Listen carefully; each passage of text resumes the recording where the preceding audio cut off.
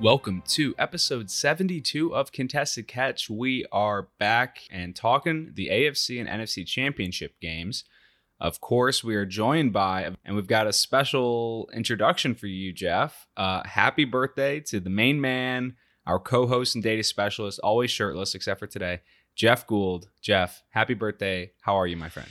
Thank you, Will. Thank you. I'm doing very well, aside from the fact I have to start paying for my own health insurance now. Oh, why is that? Because it's my birthday. I guess you could still be on your parents. I don't know. I've been doing it through my employer, so. No. I've been on the family health insurance up until tomorrow. I'm not allowed to anymore. Thanks, Obama. Good stuff. Sorry for getting political. I feel like once an episode we do. Good stuff. So, Jeff, happy birthday again. We are rapidly approaching the last episode of season 2 of Contested Catch. We usually wrap up the season with our Super Bowl coverage, but don't worry. After a short layoff, we'll be back talking the NFL draft, offseason moves, storylines, and more shortly after that. So it's really not much of a break between seasons 2 and 3, unlike something like Game of Thrones or something. We got to wait a year and a half. So, oh no, we'll be right into draft season. Right into draft. I'm already on to 2022 draft class. Yes, you are. Yes, you are. So anyway, Jeff, we are talking AFC and NFC championship games, but I just want to rewind real quick to the divisional round and just say I think we killed this round, truly. We basically spot on the final score of the Packers-Rams matchup. Packers spread hitting on the 32-18 finish. And Kansas City and Cleveland was a lot lower scoring than I predicted, but some of that had to do with Mahomes' injury, albeit later in the game, so maybe not too much. But Cleveland spread hit as they lost 22-17. The spread was +10, so that hit. Buffalo final score was dominant over the Ravens, 17-3, but that's majorly skewed by the 101-yard interception return by Taron Johnson, a play that will be replayed in Buffalo millions and millions of times over. How many times have you watched that replay already, Will? I don't know, at least 24. It just keeps popping up on my feed, so I take the time to watch it. 24 is like rookie numbers. I think I watched it 24 times Sunday night itself. Saturday night, fair. Whenever the game was. Well, we were trending towards a one-score finish in that game because obviously Ravens were about to score, it felt like, before that pick six, 101 yards. So it would have been 10-10, but then it went 14-point swing and went 17-3, and that was the final score. So still got that one right. Buffalo covered the spread comfortably. And then I was wrong on Bucs Saints. I went with the Saints in that matchup. The Bucs really handled New Orleans, notably picking off Drew Brees 3 times in his final NFL game, we believe. We'll talk about that one a little bit later when we talk about Bucs Packers. So, Jeff, overall, I went 3 for 4 in picks, and I think you were on board with all those as well. I think I had Bucs. Well, there you go. Then you would have been 4 for 4. Because I said Bills Bucs Super Bowl at the end of last week's episode. Well, we'll take that. I think we're going to be in lockstep at the end of this episode as well. So most importantly, Jeff, the Bills moved on to the championship round. And let's start there. Kansas City is a 3-point favorite at home, which I think is totally fair. Buffalo is a great team. They have been playing amazing. Kansas City is really good. They find a way to win almost every game they play. So I think that's fair to favor them. We'll get into where we think this game is going to go. But before that, let's rewind all the way back to week 6, where Buffalo fell to Kansas City 26-17. And Jeff, this game looked much different compared to the usual formula for success for Kansas City. They rushed for 245 yards. That was a season high for them. They only threw for 221. They had 46 carries compared to 26 attempts for Mahomes. Mahomes also had 10 rushing attempts, so the ball was still in his hands for a good bit. The offense lacked explosiveness, but was efficient enough. And through the air, especially Travis Kelce, who had 2 touchdowns to take care of the Bills' defense. I think missing Matt Milano in that game had something to do with Kelce's big day, and Trey White came back coming into that game nursing a back injury that held him out the week prior. So we weren't at full strength on the defensive side. Maybe that had something to do with it, but we did contain Tyreek Hill. And it really wasn't a very big day for the Kansas City offense outside of Clyde Edwards-Helaire, who might be back for this game. He had a scary injury at the end of the regular season. So we'll see. The Bills' offense, though, had an uncharacteristically poor game. Their 17 points were the Bills' lowest score of the regular season in a game that we felt like we needed to score maybe our highest points of the season in order to keep up and win. Josh Allen had one of his worst statistical games of the season. He threw for about 50% completion percentage, which was his lowest of the year, I believe, on his way to 122 yards. 2 touchdowns, though, but he also had a pick. Pretty average rushing numbers for him. And then in the Chiefs' only loss where their starters played, so excluding Week 17 where they lost at the Chargers playing their backups, the Raiders put up 40 points. So typically you need to have a big day on offense in order to topple the reigning Super Bowl champs. So Jeff, what are your takeaways? Let's just start by looking back at Week 6, this former matchup. What are your takeaways from that game and how this Bills team is the same or different now, so many weeks removed? So I'll start on the defensive side for Buffalo, and it's like a completely different team, honestly. As you said, Tre'Davious White was playing injured. And I've said before that I think cornerback might be the most sensitive to injury, like in terms of, you know, how like a smaller injury can affect creates a larger drop off in performance. So Trey White was hurt. Milano was out. Tremaine Edmonds was playing through an injury himself and like probably wouldn't have played if Milano like was completely healthy. Is one of Poyer hideout? No, I don't think so. No, I think it was Norman and or Levi were out, or Taryn were out. Like we were missing like our entire second multiple corner. Yeah, Like exactly. Trey was playing injured. Having Trey there, period, was a big help. Right. So like the defense is simply completely different than it was all the way back then. I mean, I think even just since the bye, we have seen a completely different defense. And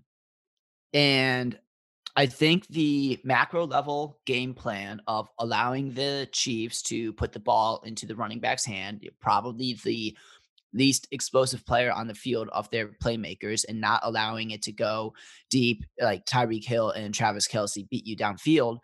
I think that is the correct macro level game plan. I think that the execution just simply was not there, however. I mean, as you said, the explosiveness and big plays, we didn't allow those. But the issue was this was Kansas City's most efficient game on the ground all season. And it was also still one of their like 4 most efficient games through the air. So even though we were mostly limiting the big plays, and really like the big thing is we allowed a 60% success rate on first and second downs. That is not very good. However, no, it's not. We also induced Kansas City into their most run heavy game of the season. So like what we wanted to do, we got them to do what we wanted them to do. It's just that we weren't able to stop them anyways. And I really think the big, injuries were the big factor, but also, week 6 off of the, no preseason, like defenses across the league were struggling. And we just saw a defense that, held the Ravens to their worst game in 2 years. Like that's the most like stifled the Lamar Jackson Ravens have looked since his rookie season, I think. So I mean, I'm not saying I'm not worried, but like because it's the Chiefs and Mahomes and Hill and Kelsey, like I know they're going to get theirs, but I think the defense is going to be well prepared. Yeah, I'm basically right in line with you, Jeff. I think there's a standard formula for beating the Chiefs, which is not doable for every team. So I think it comes down to about 5 main points. You got to get pressure with 4-man rush. Someone has to match up with Kelsey. That could be a safety, a very good safety, or a very good coverage linebacker. You need to have an elite cover cornerback and safeties to contain Tyreek Hill, because you're not just going to be able to have this guy man up on him on the sideline. He's just too fast. You need someone to take over the top. You need to have a run funnel game plan on defense. And then maybe not most importantly, but just as importantly as those 4 points on defense, an offense that can be explosive and keep up with Mahomes with aggressive play calling and decision making that plays to win, not playing to lose. And thankfully, Jeff, I see all of this in the current Buffalo Bills team. I think that generally, last time that we faced them, a similar defensive strategy with better execution will return better results this time. Like you said, they didn't execute well enough on stopping the run. I think that we just had problems with that early in the season. Like you said, a lot of teams were struggling. And then we just shut down Indianapolis and Baltimore for the most part, 2 of the best run offenses in the league with this defense. Also, let's not forget, it was raining really hard. That's true. Like, it was not a clean weather game. It was raining hard, which typically is a little advantage to the ball carriers because they're able to make their cuts a little bit, you know, sharper and not be reactive, and also, I mean, makes tackling a little more difficult when they're covered in water. Yeah, And no, that's yeah, a good point. and I mean, and then going to the offensive side, the weather was also clearly a bit of a factor early on as well with some of the drops the receivers had. Yep, absolutely. So, the first time the Chiefs dominated on the ground, just as the Bills invited them to try to do, this time the Bills will have to shut down the running game for the most part, just like we did against Indy and Baltimore, two of the best of the league at it. So, but on offense, Jeff, the Bills have abolished the run basically, just as you have been asking for on Twitter. And so we rushed 16 times for 32 yards, most of that coming at the end of the game with it already in hand. I believe some Neal's in there as well. Josh had 7 carries for 3 yards. So I can't remember exactly. I think we had a couple Neal's too. Yeah, I mean, I posted a table the earlier this week, and in all playoff games going back to 2006, it was the fourth most pass heavy game when taking into account like game situation and like um down and distance. I love that. I really do. And while the offense didn't put up gaudy numbers last week, we only had 10 offensive points because, well, I guess you could say 11 if you count the extra point. But, we had the pick six that really sealed the game. The Ravens D is very good. And yet the Bills still played a mostly clean game of football. No turnovers, just 2 penalties. They've been very good in both regards recently. I think the main cause for concern from the Baltimore matchup, if you take a look at it, was the inability to complete third down conversions. We just went 4 for 13 in that regard. So I think if Buffalo is going to be able to sustain drives, we're going to get into third downs a good bit, I think. Kansas City's defense is underrated. I think people always talk about their offense for good reason. They probably have the best quarterback of the generation. We're going to be saying that for a long, long time.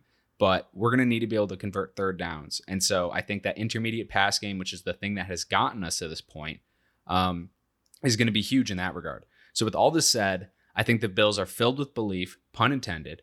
I think this team is ready to take the next step. I think it'll be Buffalo by 3. So 30-27 Buffalo and on to the Super Bowl is my prediction, Jeff. I don't think that that is an egregious fan biased take. I think that a lot of people are going to be riding with the Bills in this one. I would say probably maybe like a 45% share in terms of people picking the Bills, which is a big credit to Buffalo because Kansas City, Super Bowl favorites, reigning Super Bowl champs, amazing team, still have Mahomes. He's very likely to play. So for betting purposes, I'm comfortable still with the Bills +3. Take the Yeah, points. Mahomes did just say before we started that he cleared concussion protocol. Yeah, and as we've been talking about offline, it wasn't actually a concussion. It doesn't appear. He was in the protocol because he entered the protocol Yeah, we during were the game. really not sure. It's just really weird injury. Like the foot injury is going to be a bigger deal, possibly. Yeah, and honestly, Mahomes' rushing ability and ability to extend plays is probably one of the most underrated parts of his game. He routinely in big games picks up 1 or 2 or more first downs on the ground where the offense or the defense is doing a great job of containing all of these playmakers like we've been talking about.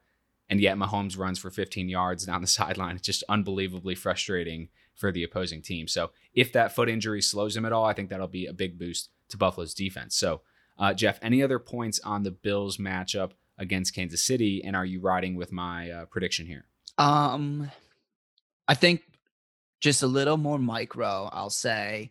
On the defensive side, I think being able to disguise our rush, like it's pretty well documented how lethal Mahomes is against the blitz, and that teams have basically just even given up trying to blitz him.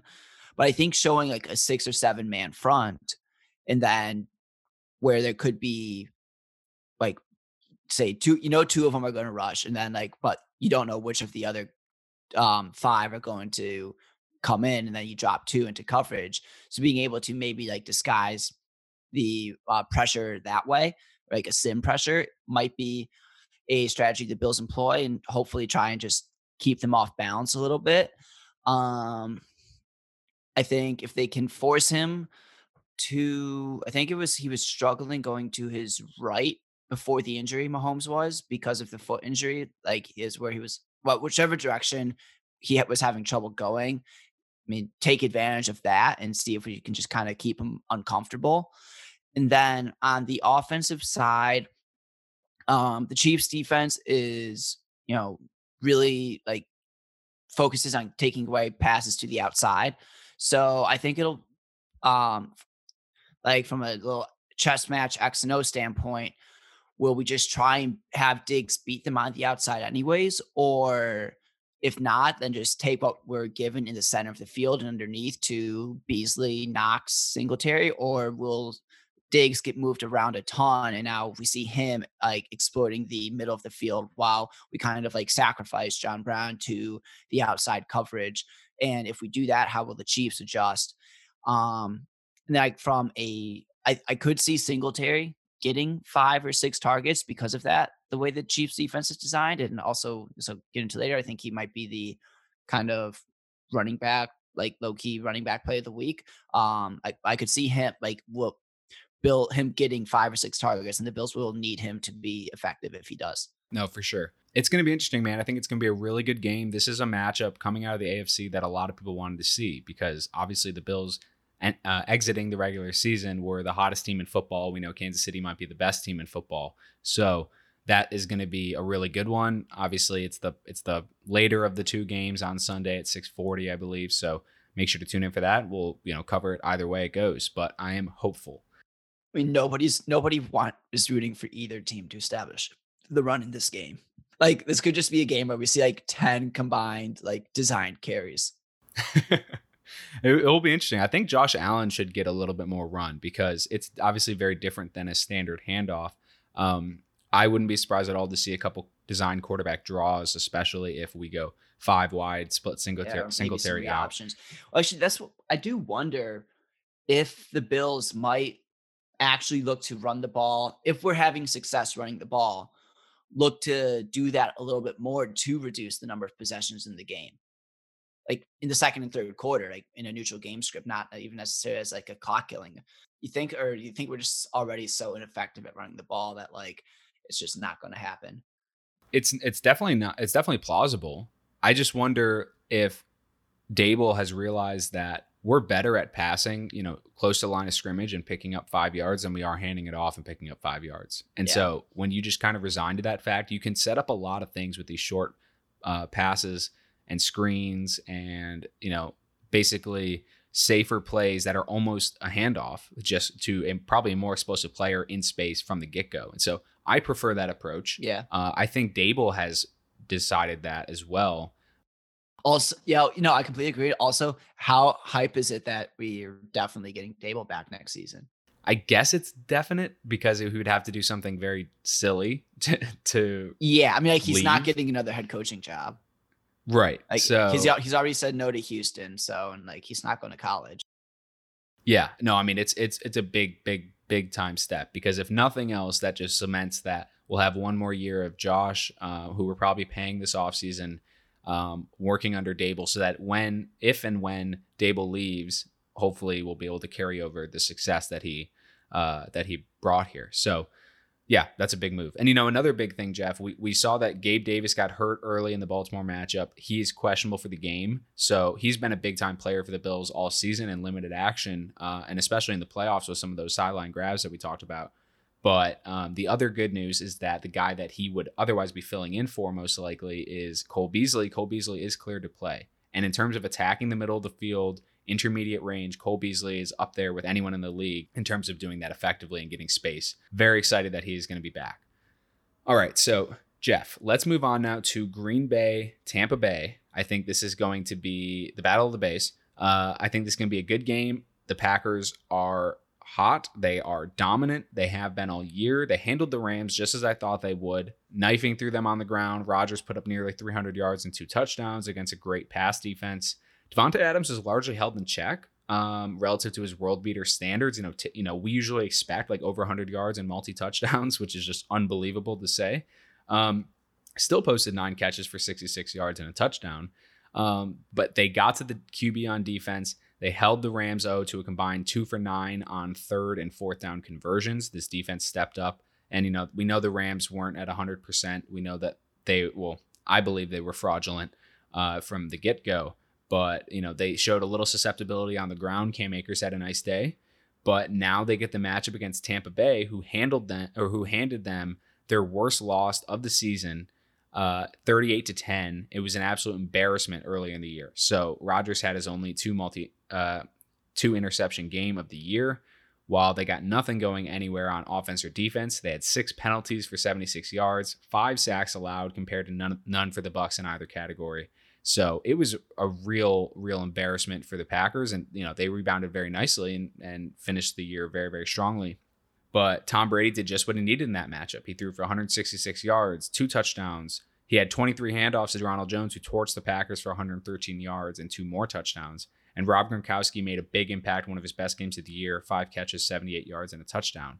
So, Jeff, thoughts on this Green Bay Packers team? Was that just a blip on the radar, or do you think that the Bucs figured something out that no one else was really able to exploit this year? No, I think it was really just a blip on the radar. Maybe a little bit had to do with the fact Devontae Adams was just coming back from that injury that caused him to miss the like earlier weeks. I don't put really any stock into that. It was, like I said, just a fluke game. And even if the Bucks really did find like a weakness, I'm sure the Packers have already solved that like weeks ago. Because otherwise, other teams would have been exploiting it. Well, one thing that I did read recently with regard to this matchup and how it played out last time was that the Bucs are very heavy in zone on defense, and that has been the area that has given Rodgers more trouble than against man-to-man coverage and against the blitz. So I think that the Bucs are already schemed in a certain way that gives them a slight advantage over maybe other teams that are more man-to-man heavy. I also agree, though, that if the Packers fail to adjust, if we know this, if the media knows this, the Packers must know this. They must have been able to break that down. So I definitely don't think that this is going to be the case this time. The Bucs are coming off a decisive victory, though, against Drew Brees and company, winning in a similar fashion as they did against Green Bay early in the year. Tom Brady had 199 yards, 2 touchdowns, no turnovers, did basically just what he needed to do. The run game was strong, 127 yards and a touchdown. They forced a great QB into multiple turnovers. Brees threw 3 picks in his last game, we assume. And so, there are a lot of parallels to the way that they beat New Orleans and the way that they beat the Packers earlier in the year. And I'll just say one other shout out here. The Bucs offensive line continues to be the unsung hero for this team, allowing just 1 sack. They've been one of the best, if not the best, all year long.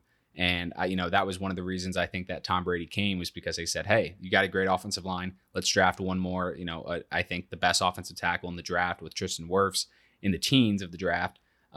They've lived up to expectations and exceeded them. So both teams are rolling, Jeff. I think the Bucs are a more well-rounded team, even without Antonio Brown, who's officially out for this matchup. Probably a more talented roster, but can we really pick against Aaron Rodgers at this point? What are your thoughts on this matchup? And give us your pick for the game. There's really I think the Packers are just the better team and a better coach and game plan and X and O and do everything a lot sharper. So it's really tough to not say the Packers. I think on defense, the Packers are built back to front, which is the exact opposite of Tampa. The Tampa is getting Vita Vea back, which does help in the run game. I don't think he'll play a ton. But also if that's just pushing the Packers to throw the ball even more, is that even a plus? And I don't think there's anybody there that's really going to be able to stop Devontae. And then you even still have Robert Tonyan, Pro Bowl snub this year. Alan Lazard and MVS have started to grow into their own. A friend of the show has dubbed Alan Lazard a top 10 wide receiver a little prematurely. But so I really do think there's no reason for the Packers to lose this game other than the Bills Bucs Super Bowl matchup and Bills Brady.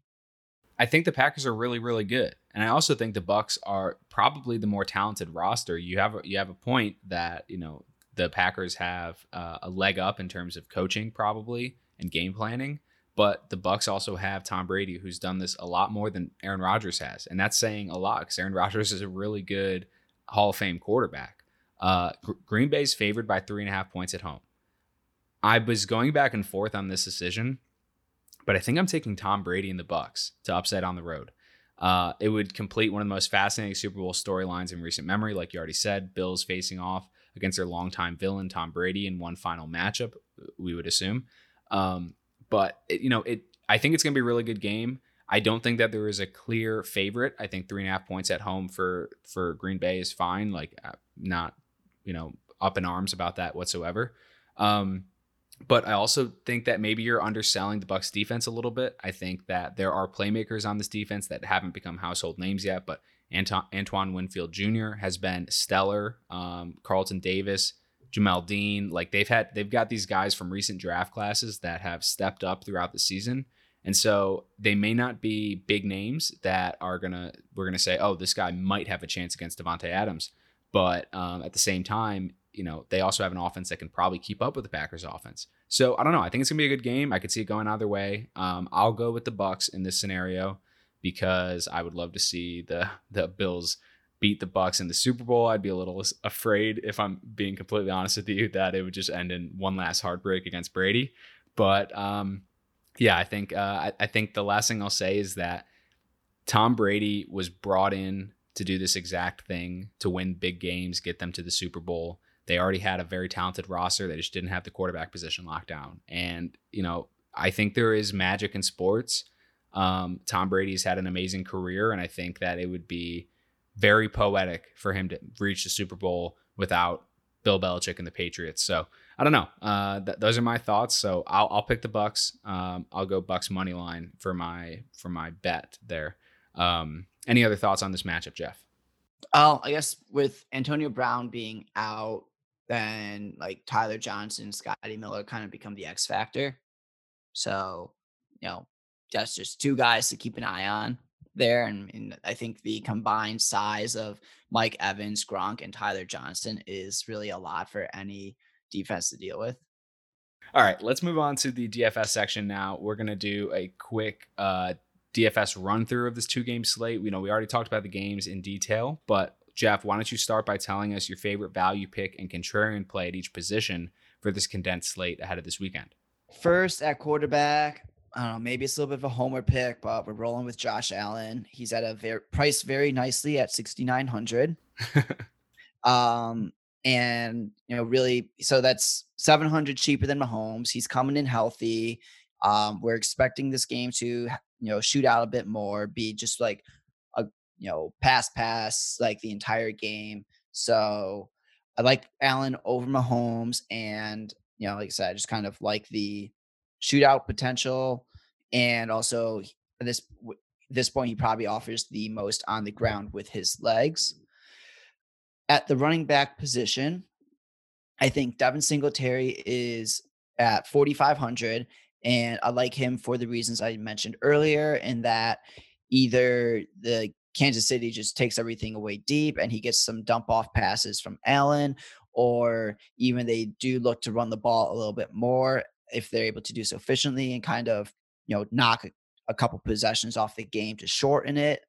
And then the other side is I probably like Leonard Fournette the best. You know, if Green Bay's defense has been weak against the run, again, partly because they smartly focus on stopping the pass. So, and Tampa, they opened the game with against the Saints just so extremely run heavy. So if they do the same, and being cold in Lambeau, could probably see him try and do the same thing. So unless Ronald Jones, I don't know what his deal is, but I would guess that Leonard Fournette is going to be the guy. And then even if Ronald Jones does start out as the early down grinder, if Tampa Bay falls behind, Fournette is the receiving back. So you still get the reception equity there. Anything you want to add so far? Yeah, so I'm actually going to pivot a little bit on the running back situation. I agree on the Josh Allen take. I think that when you just look at the prices of these 4 quarterbacks, that he's the best pick, considering the expected game script and him not being the most expensive on the slate. So I like that. I also like stacks that you can do with that off of that later, which I'll get to when we get there. But in terms of running back, I'm actually rolling with Ronald Jones in this scenario. He is priced less than Fournette. He's 4,600 versus Fournette is 5,300. I think ownership will favor Fournette because of how he played in the last last game, and he had 54 receiving yards and a touchdown, in addition to a healthy run performance that was very similar to Ronald Jones, who lacked any of the receiving production. But I also think that the way that Tampa Bay won in the previous matchup against Green Bay was feeding Ronald Jones. I don't think Leonard Fournette was in the picture yet, or he wasn't active yet, maybe COVID protocols. But it was the Ronald Jones show, really. And so I think that especially if they are in a run heavy script, I think Ronald Jones will do well in that regard. And so I just think you go with the cheaper guy, and it's kind of hard to project because they've been back and forth all year. So I'll go with Ronald Jones. I'm not too worried about the quad injury. Yeah, that's fair. I think the big concern is just like he basically just got scratched right before kickoff. So it's kind of like, well, if that happens, I mean, you would have time to adjust your lineups or whatever. That at least we know Fournette's just like not going to get yanked in the first quarter. It's true. But a good point. Yeah, if he's completely healthy, I don't hate that at all. Okay, moving on to wide receivers. I think at the upper end, Mike Evans is probably the play of the week.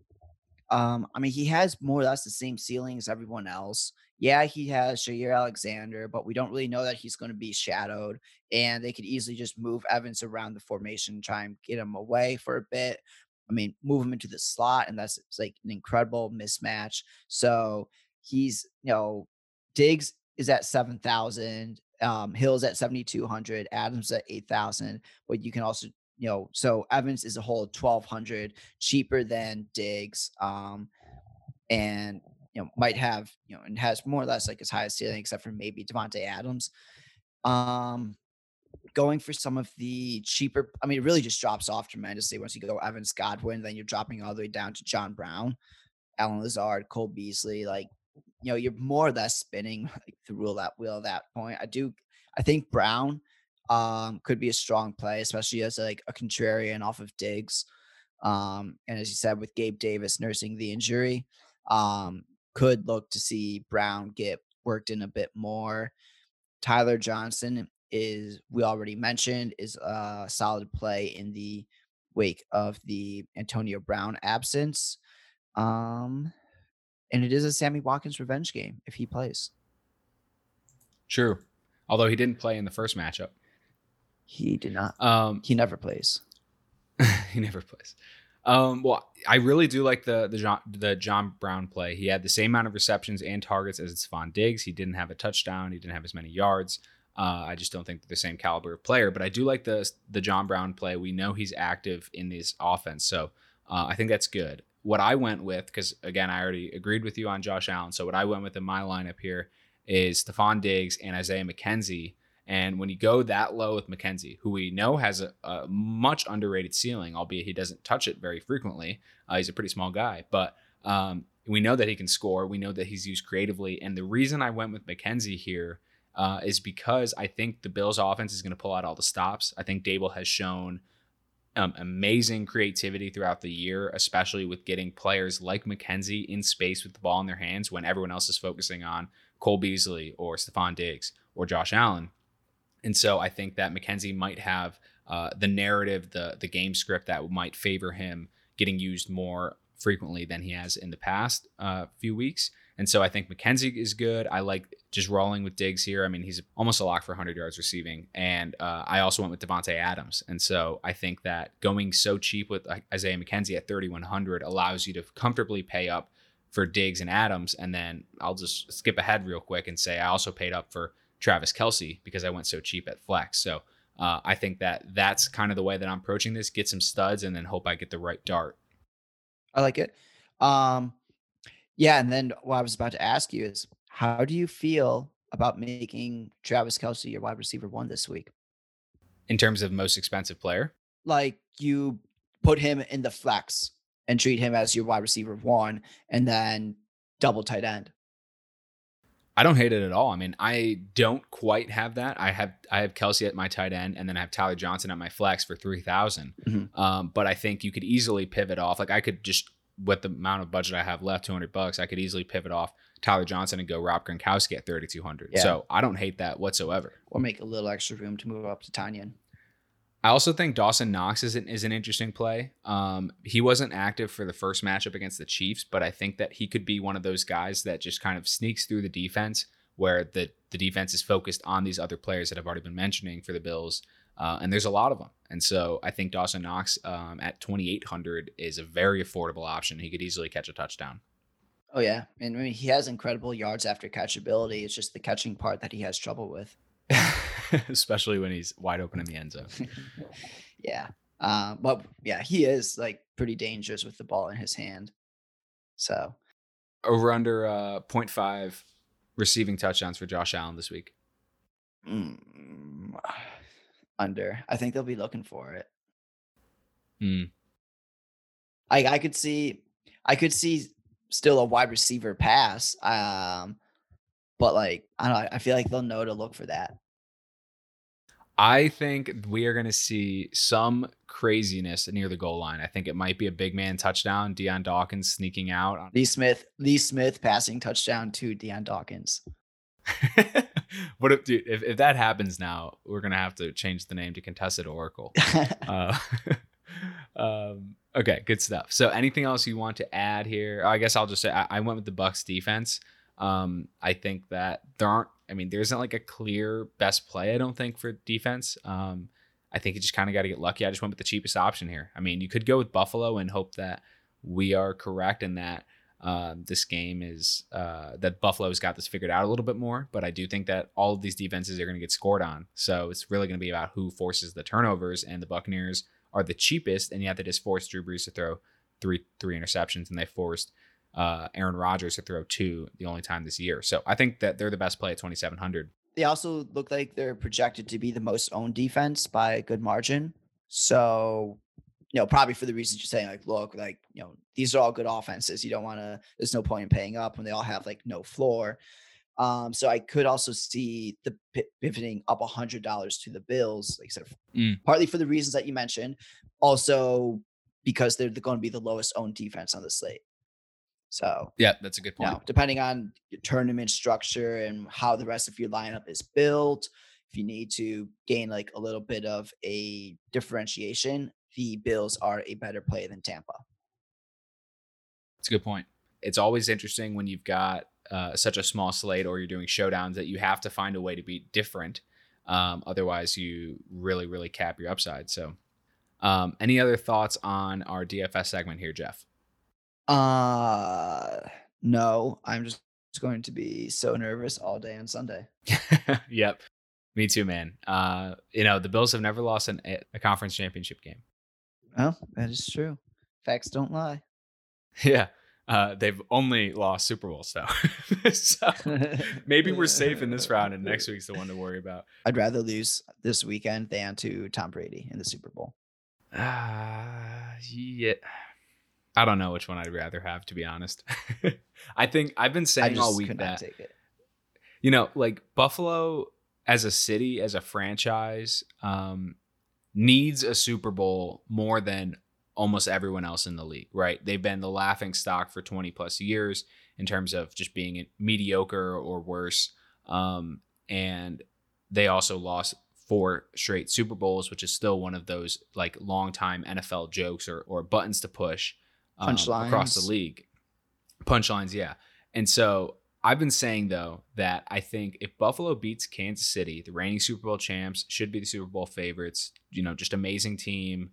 If we beat Kansas City, it's almost like winning the Super Bowl. And it won't be probably enough to lift our spirits if we were to lose Tom Brady in the Super Bowl.